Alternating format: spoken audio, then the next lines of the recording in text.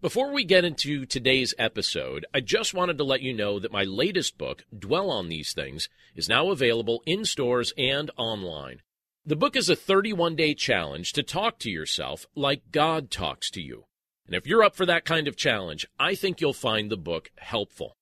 I think now is a great time for us to replace feelings of discouragement with a sense of God's goodness, to practice seeing ourselves in the loving way God sees us, to exchange negative self-talk for gospel-saturated truth, and to learn to face each day with hope in our hearts. There's a link to the book in this episode's description, and if you want to take a sneak peek at the first 3 chapters, just head over to desirejesus.com and take a look. You're listening to the Dwell on These Things podcast, a regular dose of Christ-centered encouragement to put your mind in a better place. Listen in as Pastor John Stange shares Bible studies, interviews, training, and some of his most recent sermons. We're glad to have you with us today.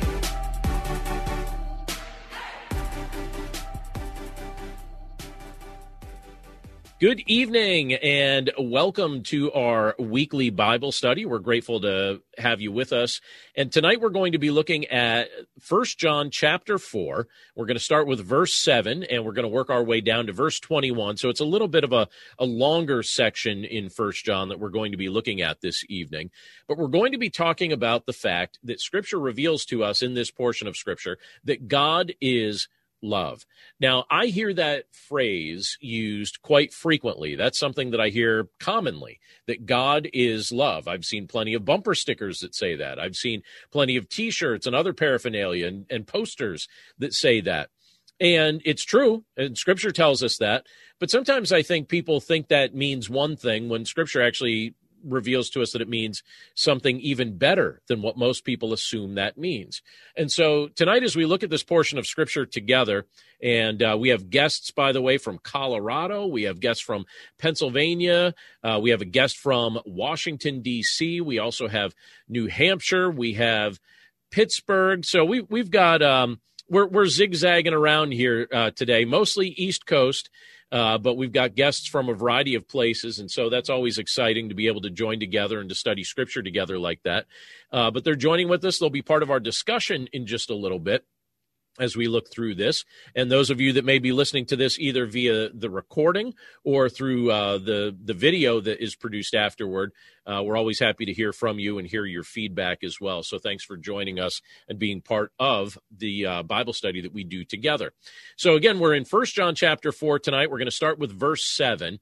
And let me give you a little background as I do each week as we prepare for our Bible study. The book of 1 John was written by the Apostle John around the year 90, so around AD 90, from the city of Ephesus. And this was before John was exiled to the island of Patmos. And when you look through this book, and we've been seeing this as we've been working our way through this book, you can see the things that John was trying to accomplish. He tries to help bolster the faith of believers. He's also trying to correct false teaching, and that was a real problem during the era of the early church. It's a problem in our day and age as well. False teaching is not something that was unique to their era, but John was trying to correct false teaching. And you can see the way he did that in some of the things that he brings up in this portion of Scripture and in this book in general. But throughout the course of this letter, you see a variety of things stressed by John. He stresses concepts like having fellowship with God, so we've seen that in previous chapters. He also talks about the need for believers to confess our sin. He talks about this idea of loving God. We're going to see that tonight. We're also going to see this idea of loving one another. That's emphasized in great detail in the Scripture we're looking at tonight as well. John talks about the idea of knowing God personally, and he also wanted to make sure that his readers understood that Christ was divine, that Christ is God in the flesh. And John acknowledged that in this portion of Scripture, but he was also trying to help the early church to wrestle with that and to understand that in its fullness.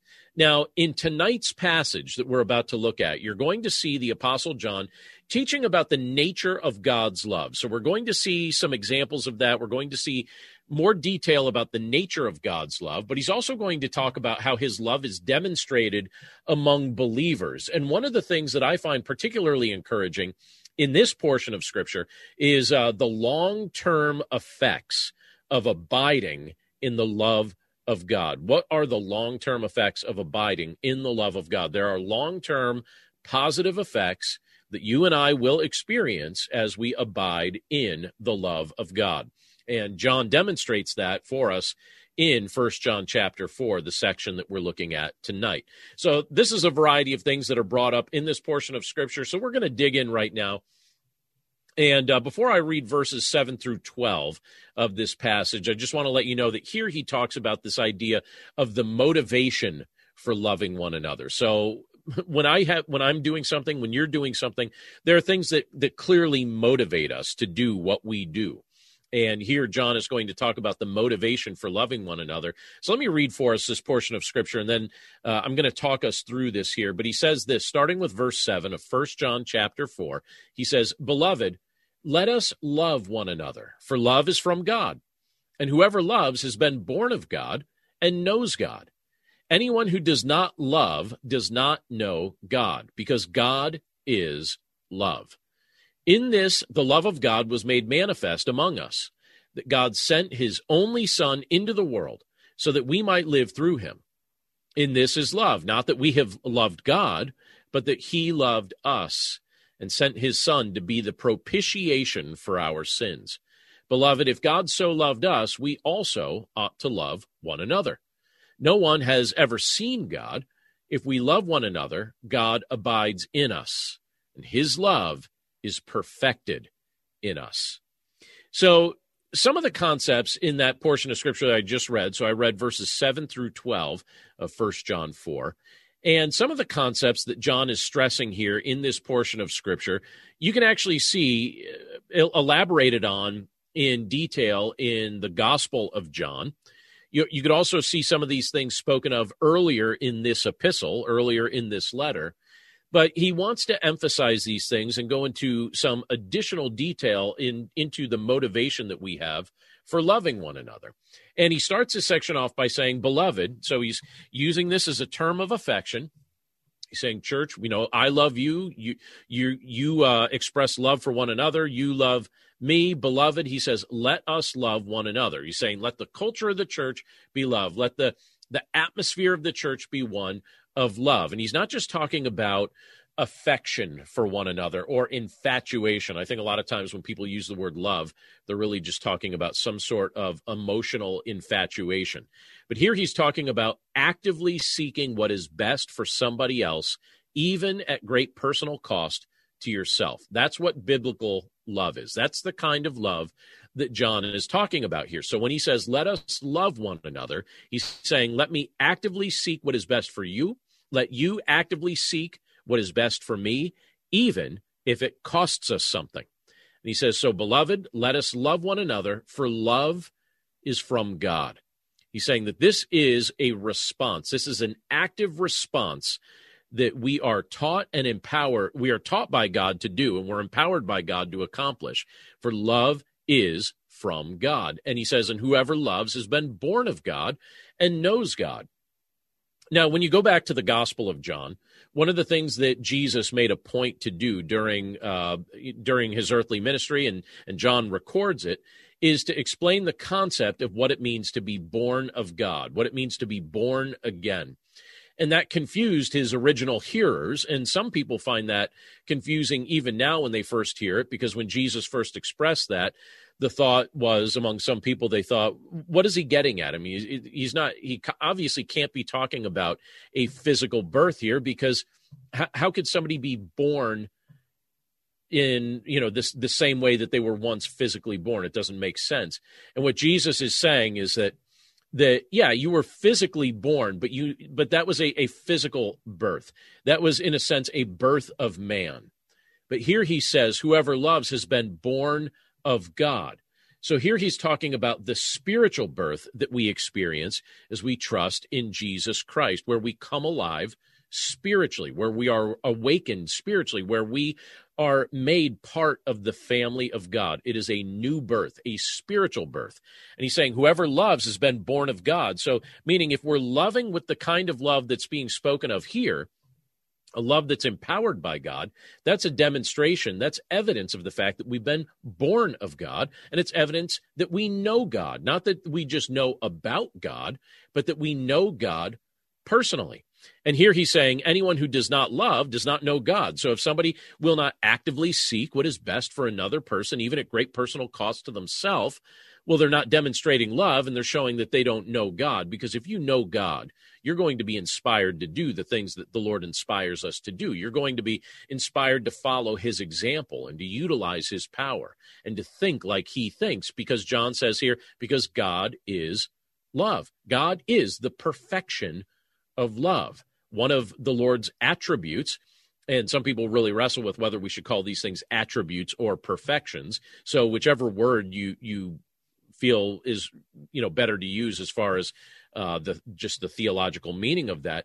John is saying God is love. So God is the perfection of love. His attribute of love, or the fact that God is loving, is something that's on full display in the way that the Lord demonstrates that to us. God is love.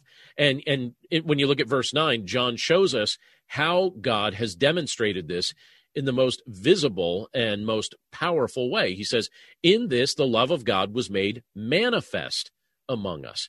Well, if something's made manifest, that means it's something that's made visible. It's something that's made apparent, something that's made known to us in a very obvious and tangible way.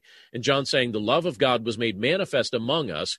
And the way that God did that was by sending, he says, that God sent his only son into the world. So we have Jesus Christ sent into the world, demonstrating to us in powerful ways that God is love, and that God demonstrates that love toward us. And so he's saying, so that we might live through him. And then when you look at verse 10, it says, in this is love. And we're going to come back to verse 10 later when we have some questions here. But he says, in this is love, not that we have loved God, but that he loved us and sent his son to be the propitiation for our sins. So that's an interesting statement. And he's talking about the fact that God is the one who initiated all of this. And I think that that's key to notice. So please notice that in verse 10, because we're going to revisit that concept in just a few minutes. But here he says, and he sent his son to be the propitiation for our sins. Now, I don't know about you, but I don't typically use the word propitiation. That's not a word that flows off my tongue. That's not a word that just rolls off my lips and comes out in conversation. But what that word actually means, when John is saying here that God loved us and sent his son to be the propitiation for our sins, what he's saying is that Jesus Christ has satisfied the righteous wrath of God the Father that was against us. So we were living as enemies of God. We weren't living as friends. We weren't living as his family. And because we were living as his enemies, because we were steeped in our sin, his wrath we were under his wrath, Scripture reveals to us. We were under the wrath of God. But Jesus came to satisfy the wrath of God by taking that wrath upon himself. The Son took the wrath of the Father upon himself. That's what it means when it says that Jesus is the propitiation for our sins. He satisfied the righteous wrath of God the Father that was against us, and he took it upon himself, the righteous for the unrighteous, and he did that in love. And so in verse 11, it says, beloved, if God so loved us, we also ought to love one another. It's basically saying, look at the nature of love that you have been shown. And if God's willing to love you to this degree, if God's willing to demonstrate love to you to this end, we also ought to love one another, because how much of a chore is it to ask us to do the very thing that he has done for us? And obviously, we can't even do it to the degree that he has done it. But he says, look, I've demonstrated love to you. Now you ought to love one another. And then John says, no one has ever seen God. If we love one another, God abides in us, and his love is perfected in us.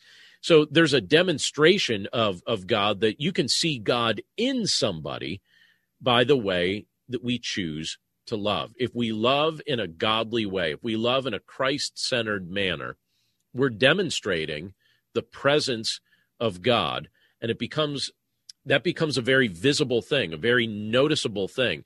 It's the idea of the love of God being made manifest, the love of God being demonstrated so people can see that. And there are people in my life that have demonstrated the love of God very clearly. There are people in your life that I'm sure have done the very same. And John is saying this should be the pattern in the early church. Let us love one another. So lots to chew on in those opening verses, in verses 7 through 12. But let's jump to the next section here, because here in verses 13 to 15 of 1 John chapter 4, I believe that John is inviting us to ask the question, who do you confess Jesus to be? So he develops the thought here, and he says this in verse 13. He says, by this we know that we abide in him, and he in us, because he has given us of his Spirit. And we have seen and testified that the Father has sent his Son to be the Savior of the world. Whoever confesses that Jesus is the Son of God, God abides in him, and he in God. Very powerful portion of Scripture. But here he starts off with verse 13, and he says, by this we know that we abide in him, and he in us. Now, when you're noticing that word abide, please just kind of draw that to your own attention for just a second, because that's a key word that John is emphasizing here. And it's the idea that we remain in him. It's the idea that we be rooted in the Lord. And so he's saying, by this we know that we abide in him, or by this we know that we remain in him, or by this we know that we are rooted in him, and he in us. So just think of your life being so tied to the Lord and so anchored to the Lord. And how do we know that this is the case? Well, we know this, the Scripture here tells us, because he has given us of his Spirit. So we experience the internal witness of the Holy Spirit. I also love the fact that in this chapter of Scripture, you have all three members of the Trinity referenced. You have the Father, the Son, and the Holy Spirit, all referenced in 1 John chapter 4. And even here, when you just look at verses 13 and 14 of 1 John chapter 4, you see the Father, Son, and Holy Spirit referenced. But the Holy Spirit, he testifies to our hearts. And here John is saying, by this we know that we abide in him, meaning we have absolute confidence that we are rooted in him and anchored in him and remain in him. Why do we have this confidence? Because the Spirit of God, the Holy Spirit, he is speaking to us and assuring our hearts of that truth. And then verse 14, John says, and we have seen and testify that the Father has sent his Son to be the Savior of the world. Jesus was sent into this world to rescue and to save. There's only one other instance in John's writings, I believe, where he refers to Jesus in that capacity. And I believe, and I'd have to double check this, but I was looking at this recently. I believe it's in John chapter 4. And here you have John referencing this yet again. He says he sent his Son to be the Savior of the world. Jesus is the only available Savior. Now, not everybody will trust in him. Not everyone will experience salvation, because there are plenty of people in this world who are ambivalent to Christ. And even though they may know of him, they don't care to trust him or follow him. And there are some people in this world who know of him and choose to reject him. And so Jesus is the only available Savior, but the only ones who will experience this salvation are those who actually have genuine faith in him. And so John expresses that when you look at verse 15. He says, whoever confesses that Jesus is the Son of God, God abides in him, and he in God. So who do you confess Jesus to be? Well, what John is trying to say here is that Jesus is divine. Jesus is one with the Father. Jesus is the Son of God. And if we confess that Jesus is the Son of God, he says that God abides in us and we abide in God. So our life is anchored to our Creator when we recognize who Jesus is, when we trust Jesus Christ, when we not just admit that he exists, but when we confess that he's our Lord, that Jesus is the Son of God, and we know him in a personal way through faith. And that's what John is getting at when he talks about these things in this portion of Scripture. So I think it's worth us wrestling with, who do you confess Jesus to be? Do you know about him, or do you know him personally? Do you confess that he's the Son of God? Do you understand that through him creation was made?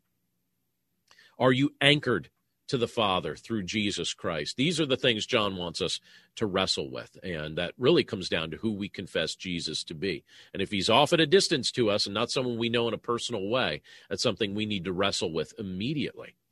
Now, John goes on to talk about the application of this, and he tells us a great benefit that comes to us as we are anchored and remain in and abide in our Lord. And it's this idea of overcoming unhealthy fear. So I'll just ask this as a question. Are you still holding on to unhealthy fear? If so, look at what it says in verses 16 through 18. John says this, "So we have come to know and to believe the love that God has for us. God is love, and whoever abides in love abides in God, and God abides in him. By this is love perfected with us, so that we may have confidence for the day of judgment, because as he is, so also are we in this world. There is no fear in love, but perfect love casts out fear. For fear has to do with punishment, and whoever fears has not been perfected in love." So if you're still holding on to some level of unhealthy fear, I'd encourage you to wrestle with what John says here in verses 16, 17, and 18. And he says here, "So we have come to know and to believe the love that God has for us." So are you confident of the love God has for us? John certainly was. And he says, we've come to know this, we've come to believe this. And he also again stresses that God is love. And he says, and whoever abides in love abides in God. And so what he's saying is that if we're remaining in and if we're rooted in godly love, that shows that we are rooted in God himself and that God is abiding in us. But I like what John also says in verse 17, because he says, by this is love perfected with us. So when you see that word perfected there's a good synonym for how John is using this in this passage. It's the idea of love being matured in you or in me. It's the idea of love having its full effect. He's saying, by this is love perfected with us.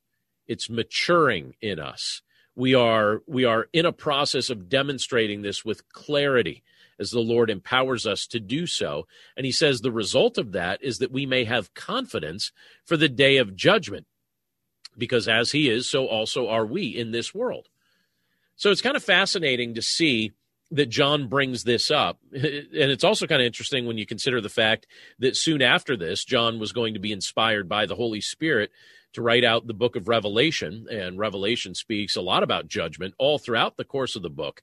But here he says we can have confidence for the day of judgment. Well, why can I have confidence, and why can you have confidence for the day of judgment? Well, we can have confidence for the day of judgment because there's no fear in love, like he says in verse 18. Now, there is such a thing as a healthy fear. Scripture talks about the fear of the Lord. So there is such a thing as a healthy fear, and that means that we revere and we respect the Lord. But here, John's not talking about that reverence and respect for the Lord. Here, he's talking about fear of eternal condemnation. And he's saying there's no fear in love, meaning if you abide in Christ and Christ abides in you, you know that he has been the propitiation for your sin. You know that he has satisfied the Father's righteous wrath that was against you, that was against your sin, that was against your rebellion when you were living as an enemy of God. But now that wrath has been removed from you because it's been placed upon Christ as Christ took it upon himself. So now there is no fear in love. Perfect love casts out fear. And when the day of judgment comes, that doesn't need to be a day for those who remain in the Lord, who remain in God, and God abides in them. That's not a day that we are filled with trepidation about. It's certainly a day we respect, but it's a day where we recognize that because Christ really did take the righteous wrath of God the Father upon himself, that when we come before the Father, we're not going to be condemned. That's not a day of condemnation because I'm in Christ Jesus.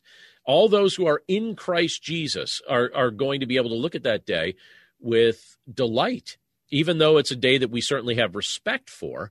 But here he says, perfect love casts out fear. It's not a day that we need to fear. And John says why. He explains. He says, for fear has to do with punishment.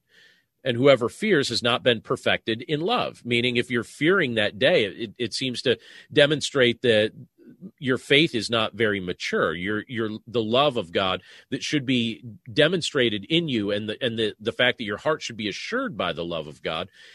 We're not seeing that demonstration in its fullness yet. If you're approaching that day with fear, but if you can approach that day with confidence in what Christ has accomplished on your behalf, that's a day that you don't need to fear. You don't need to go through your life fearing that day if you are confident in who Christ is and what he's done for you, and you're genuinely walking with him. And so that's what John's getting at here. He's saying, yeah, for those who are distant from the Lord, certainly that's a fearful day.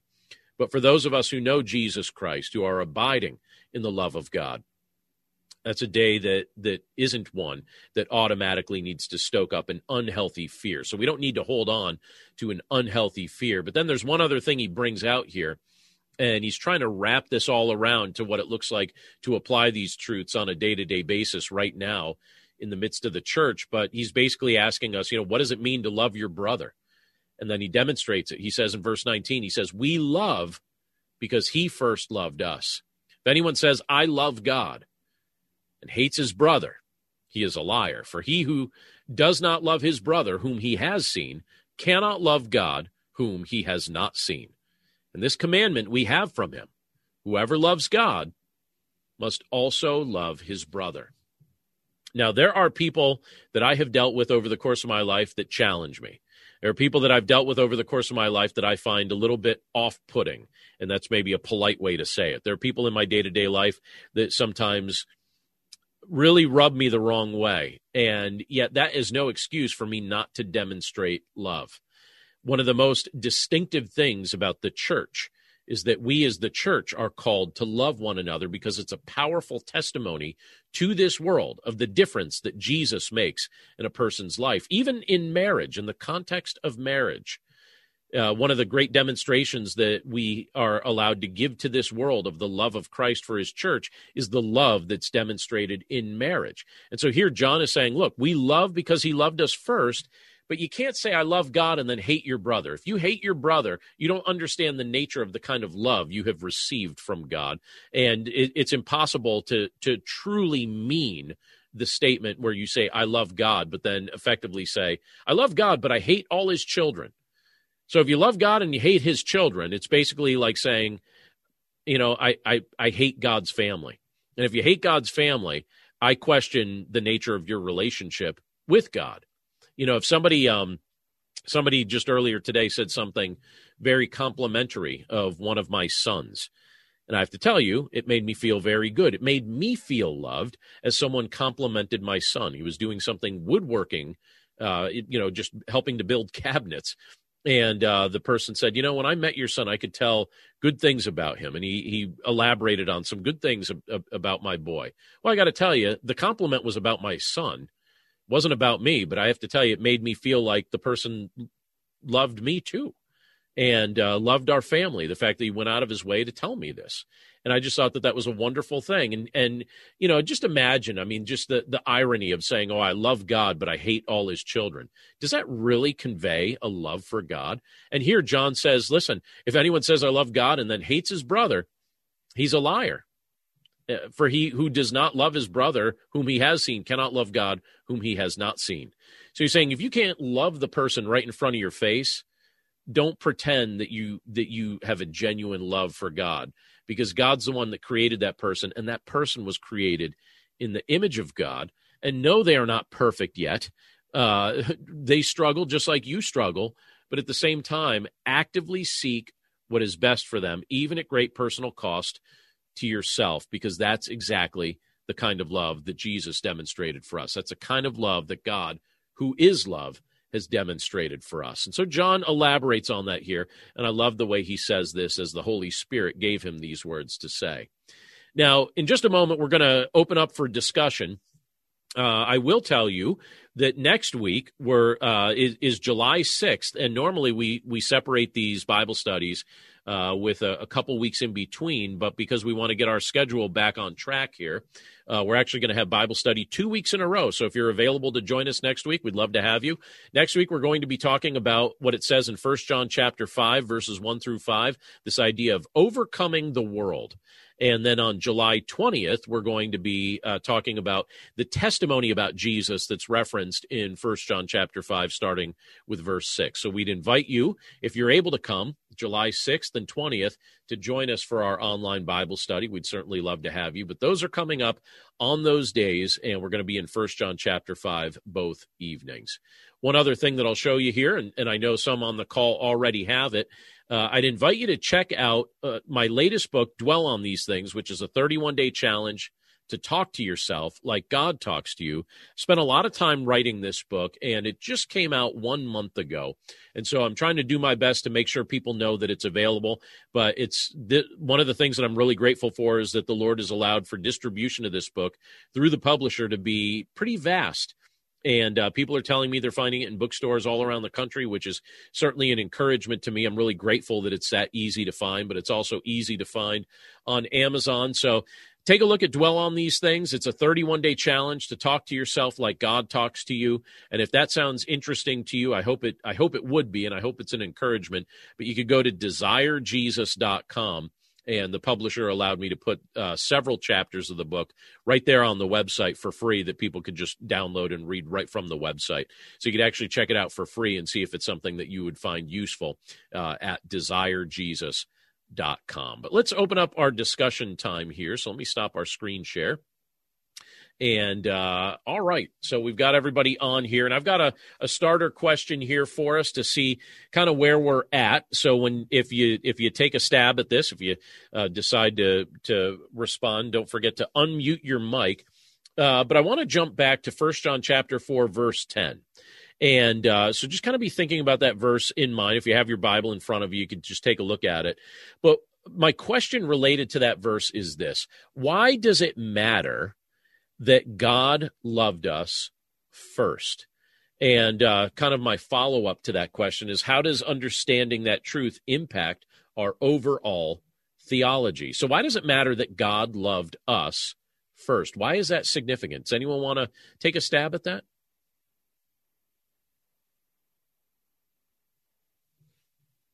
So what do you think?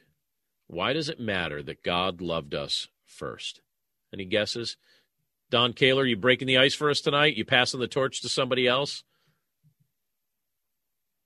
You're muted, so I can't hear you. So if you are trying to say something. I was having trouble finding the unmute thing. There you go.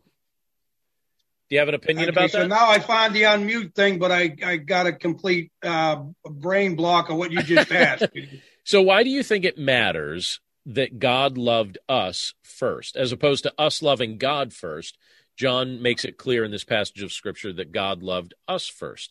Do you think that has any sort of difference on our life, on our theology, on our faith? Yeah, I think so, because if we're starting from a point of, the love of God and God loving us, God loves with perfect love. So that love that we're starting with, because He loved us first, is that perfect love. If you start from like Don Kaler love, you're going to be, let me say, off a little bit as far as the reality of it. And that's one of the things I know in my personal life.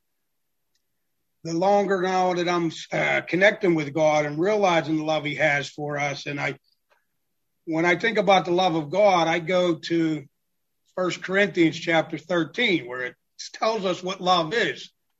And I can put God and I can put Jesus in place of the word love in those verses. God is patient and kind. God is never arrogant or rude. But when I try to do that with me, Donnie is patient and kind. He's never arrogant or rude. See, it doesn't. In fact, I remember at the beginning doing that, and it was like kind of a joke.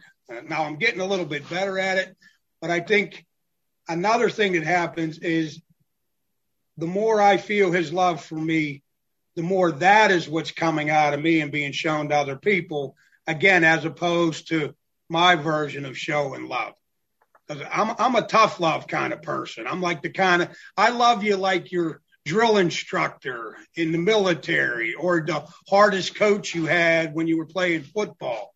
And, but, God is perfect with the tough love and the chastisement and perfect with the nurturing, forgiving love.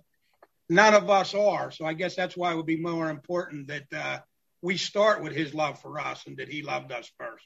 And that removes all the stuff that we think about why God could never love us or why, I'm an unlovable person because all these things I did. But when you start with the basis of God's love for us and that he did what he did by giving his son, now that's something that can flow through me. So I think that's probably why that's important to start there. I like that analysis there. Yeah, I appreciate that. And any other thoughts on that? Why? Anyone else think? Why does it matter that God loves us? How does that truth impact our overall theology? The fact that God loved us first. Those are some good examples from Don. Can I share a thought with you related to this? So I think we as human beings are very tempted at times to make things very man-centered. So do you know what I mean by that? I think a lot of times, even issues related to our faith, it's like we treat our faith as if we got God's attention somehow, or we initiated this relationship. And I know when I was a younger Christian, when I was early in my faith, I basically treated these things like my faith was something that I started and that I initiated. And that kind of put me on a very man-centered path early on. But as my faith matured and as my understanding of Scripture grew, I began to understand that, wait a second, I didn't start this relationship. It wasn't like one day all of a sudden I got smart and said, hey, I need God. The only reason I even recognized my need for God is because he opened my eyes to see that need. And he's the one who's been initiating this relationship. He's the one who's been reaching out. He's the one who I didn't go to heaven to get him. He came to earth to get me.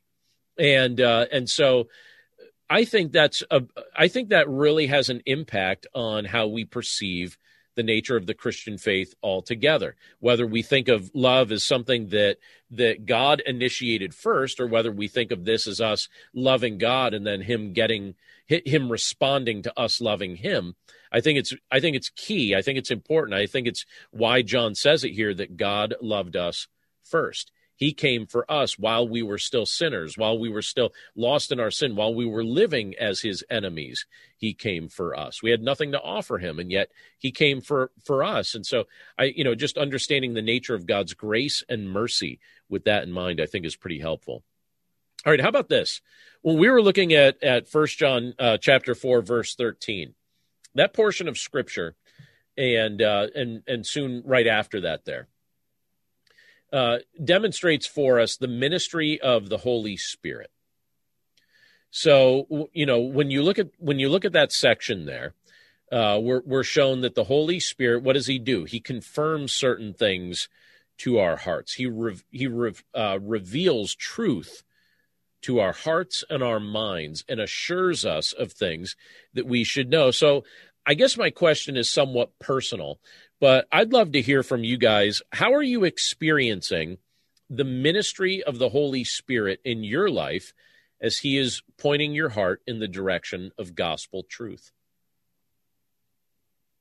and assuring you of things that have deep spiritual consequence?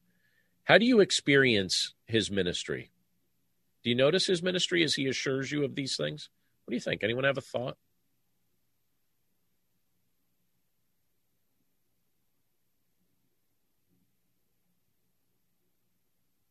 I'll tell you, some people refer to the Holy Spirit as the forgotten member of the Trinity. We think of the Father, we think of the Son, but how often do we think of the Spirit and the work that he does? And here John is talking about the things that the Spirit assures our hearts of. So how are you experiencing the ministry of the Holy Spirit? What do you think? Yeah, Paul. one way that it comes through is when we have, or at least for myself, I can have an aha moment. Mm-hmm. And the aha moment brings the truth forward, and it's normally something that's either inspired or begun by the Holy Spirit. Mm-hmm. And it can come in varied ways. There are some things, that we do ecumenically, and it's interesting because the Holy Spirit will often come in and say, this is where you should be going. He'll lean on you a little bit. Mm-hmm. And in other ways, he'll say, you want to be careful here. Yeah. So, it's only one aspect, but I think the aha moment is one aspect of the work of the Spirit. And you have to discern too, because you have to discern if it's of the Holy Spirit too. Mm-hmm. But he who loves and lives in the Spirit, it's there. Yeah, it's fascinating to see the times where the Holy Spirit points us in the direction of truth. He confirms truth to us, and he gives us insight and aha moments. I remember as a child, I remember one of my Sunday school teachers encouraging us before we read Scripture. She would encourage us to pray that the Holy Spirit would give us clarity into what we were about to read. And I began that pattern at that season of my life, and just asking for clarity and understanding, because that's one of the ministries of the Holy Spirit, as he opens our eyes to truth, gives us aha moments. I've even had, and maybe some of you have experienced this sort of thing too. They always say, if you want to learn something, attempt to teach. And I have had moments where I have stepped into the pulpit prepared to say something specific. And during those moments have had, like Paul referenced there, aha moments that became very clear to me that the Holy Spirit was nudging me to say something very specific, or to apply the portion of Scripture that we were looking at in a very specific way, because it might be helpful for somebody who would be in the hearing of that. Or where something that didn't even stand out to me when I was preparing for a message, all of a sudden stands out to me while I'm preaching on the passage. And I believe that those are moments where the Holy Spirit is ministering to us and guiding and directing us toward the truth. I don't think that it's just guiding us, but I think we are pastoring a congregation, and it's guiding the congregation, because when I was very young in my priesthood, and I'm sure all of us did it, we wrote out our sermons. Everything would be, you had this text, and you worked on it, and you were really proud of what you worked on. You know that you were delivering real important information, teaching to the people. And the older I got, I can't remember the last time I had a written message. I won't say that I don't prepare, because I do, but I don't write my sermons out. And the only way anybody's going to have them is if they're going to dictate from a recording, or if they're really good, writing them down, because the Holy Spirit moves you where it will. And there's an aspect of Scripture there too, when the apostles, were asking the Lord, how are we going to handle this type of situation? And Jesus said, "Don't worry about it. The Holy Spirit will put the words in your mouth." And it's a very true thing. But I remember the pride I had in those early sermons, and so that those sermons didn't reflect the Holy Spirit. They reflected me. Yeah. Good point. Yeah, where we want to make sure that the Spirit is the one guiding and directing the things we're trying to say and teach. Excellent. Yeah, Julia. I'm finding in my life that I'm a tough love kind of girl too, Don. And so I'm finding in my life that I believe that to a certain extent. I've been raised that way, and I'm actually really appreciate my parents for being that way, but they were not only tough love, they were compassionate and loving and generous and so forth. So I think that's, for me specifically, I know over the last few years that the Holy Spirit has guided me towards, acting compassionately with other people. And you know how, like in verses 19 to 21, I always struggle with that. I always struggle with, well, it's easy for me to love God because God is lovable. Yeah, and right. He's perfect, and whatever he says is always right. So, if it's a difficult lesson that he says, I can accept it because I know he's always right. But with people, we never know if they're right, if they have the right motives, and they're difficult, and whatever the case would be. And so for me, I've struggled with that passage so many times. Like, I don't think that's to me, I'm like, it's obvious that God is very lovable, and we as human beings are not always lovable. So that's always been a struggle. But recently, over the last few years, like I said, I think that he's just been guiding me. The Holy Spirit is guiding me more like, people treat me with compassion because I'm not perfect. And yet I have not been doing such with others. I'm quick to, see the thing that upsets me that doesn't line up with the Bible. And so I think, I'm doing you a favor by criticizing you, by telling you, by bringing it up that, hey, you're offline and you need to get it together. And to me, I have thought that that's love. And in one way, I think it is, but this is what the Holy Spirit is showing me, is like kind of the compassion of like putting yourself in somebody else's shoes, because, we all kind of behave and come from different, journeys, and our behavior is because of our circumstances and so forth. So I think that that's been quite a lesson for me, and it's something that I'm just kind of starting to put into practice.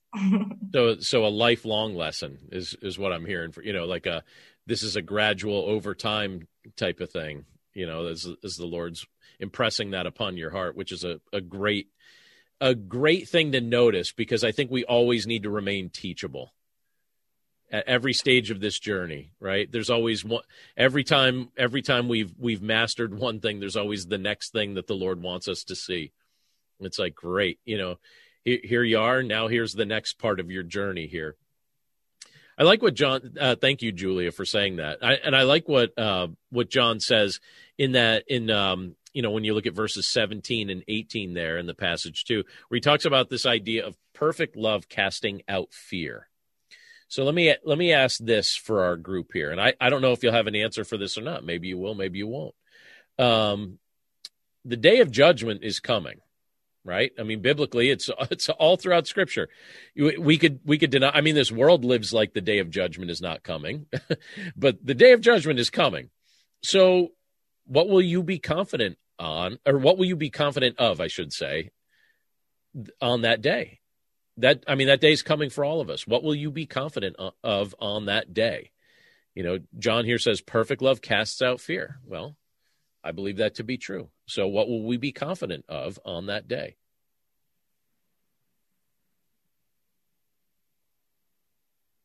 Yeah, go ahead.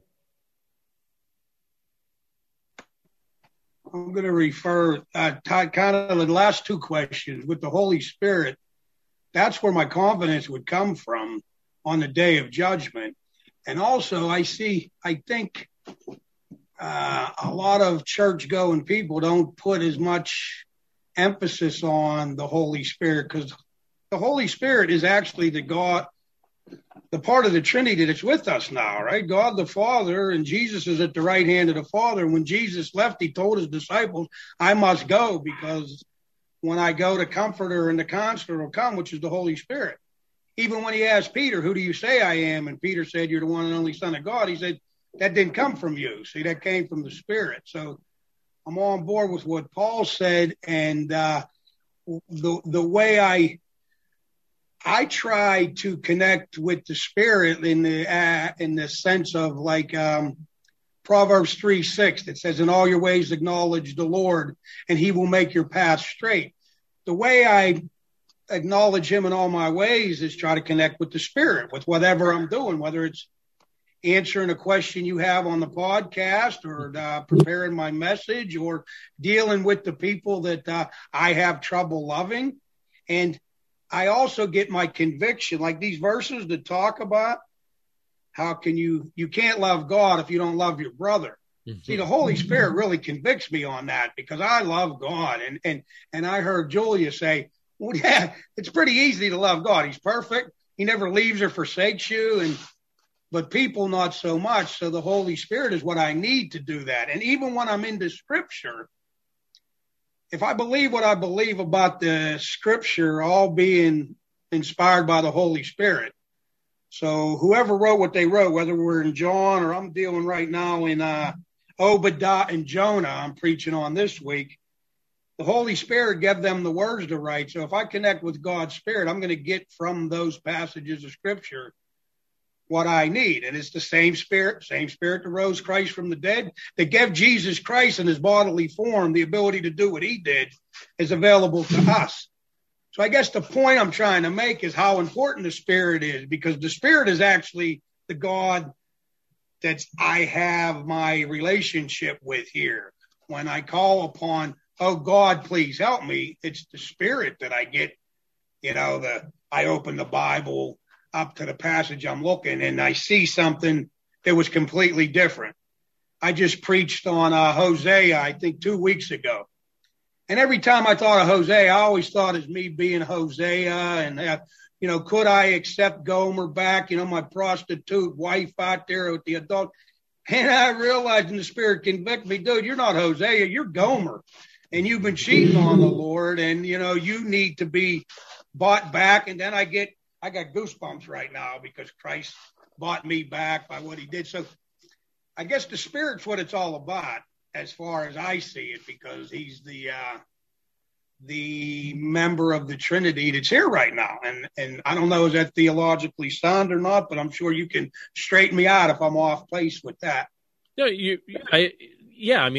it's interesting because John makes it clear that we abide in the Father, and Christ also says that he would be with us to the very end of the age.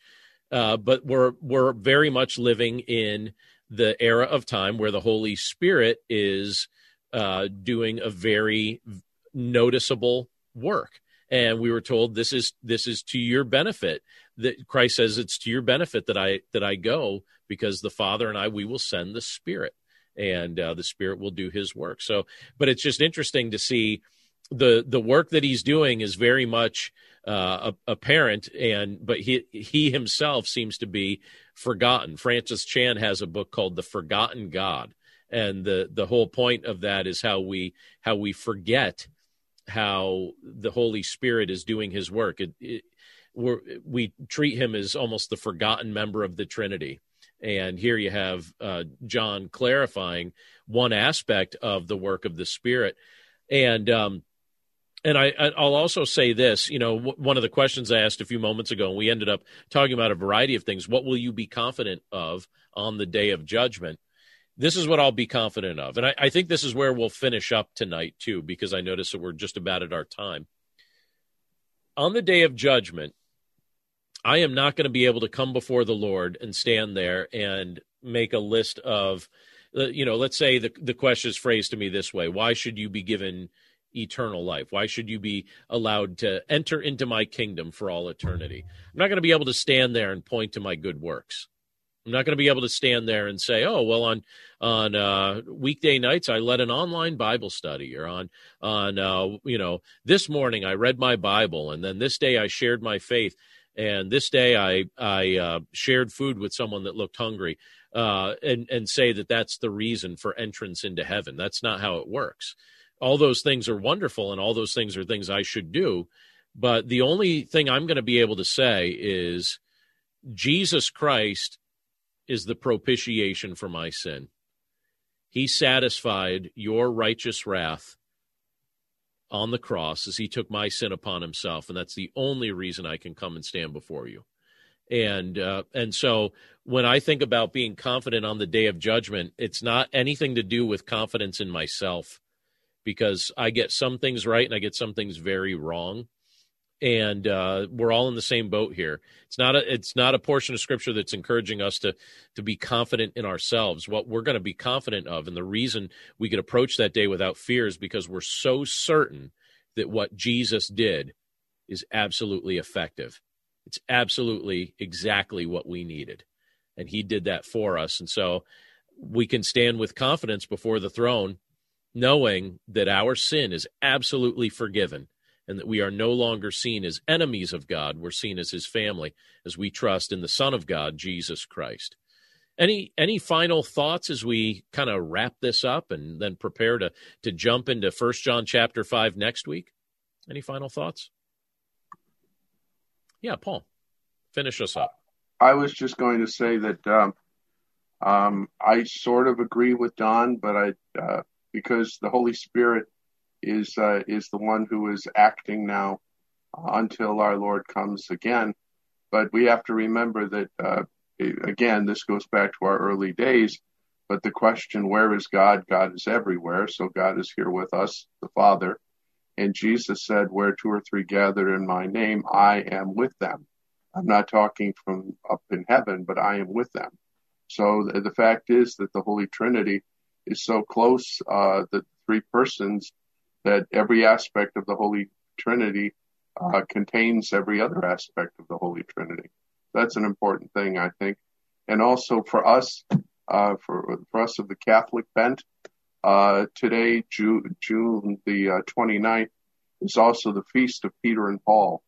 And the words that were read at Mass today, the Scripture, really speaks to the strength that both of these apostles had, and they didn't fear judgment, and I don't think that they even had. Jesus said, "Let your yes be yes and your no be no." So that's a simple statement, but also Jesus said in another portion of Scripture that I know your heart. I know your heart. You don't have to stand before me and say, well, this is why you should weep. My image of final judgment will be just Jesus already knows our hearts, and we won't have to say anything. Not only will we not have to say anything, but I have a tremendous hope in that the highest, and I'm not denying hell now, but I have the highest hope. I have the highest hope that perfect love is merciful forgiveness, and if perfect love is merciful forgiveness, and if God has perfect love, then I have a lot of hope for all of my brothers, even Don down there. Yeah, we have a lot to be thankful for, and we simply accept it. And because there was no fear in either Peter or Paul. They approached their final time because they knew that this was only a passage, the next step, if you will, to being with God. Because if we stay in this earth, we can't be with God. But I mean, we could, but it wouldn't be as complete and perfect as when we will be with Him and see Him face to face. Yeah. Very good. Very good. Well, this was enjoyable as always to think about. And I think I always appreciate the insights and the thoughts that you guys contribute to this. And I know that those that give me feedback from our podcast listening audience are really grateful for the insights that you guys share as well. I think it makes for a very interesting discussion as we bring our different experiences and perspectives to the table here. So thank you to each of you for sharing. And we're going to jump right back into 1 John next week. So it's a rare back-to-back, 2 weeks in a row. But if you're able to come, we'd love to see you again next Tuesday evening, same time, same Zoom channel. And we'll bring it back together again, and we'll meet 2 weeks in a row. And Lord willing, unless the Lord comes first. And if he comes first, even better. So have a lovely evening, everybody, and looking forward to catching you again next week. Have a great night, everyone. What do you do when the world around you is falling apart It's amazing to me how many people are breathing air. They're going about their business and doing the things you're supposed to do. But if you really ask them, they know that on the inside, they are spiritually and emotionally and relationally dead. If we're not careful, all of us can experience that death. When what we need to do, even as the world around us is falling apart, we need to learn how to march when it would be easier to stay where we are and die. Join me each week on the March or Die Show as we discuss that and so much more.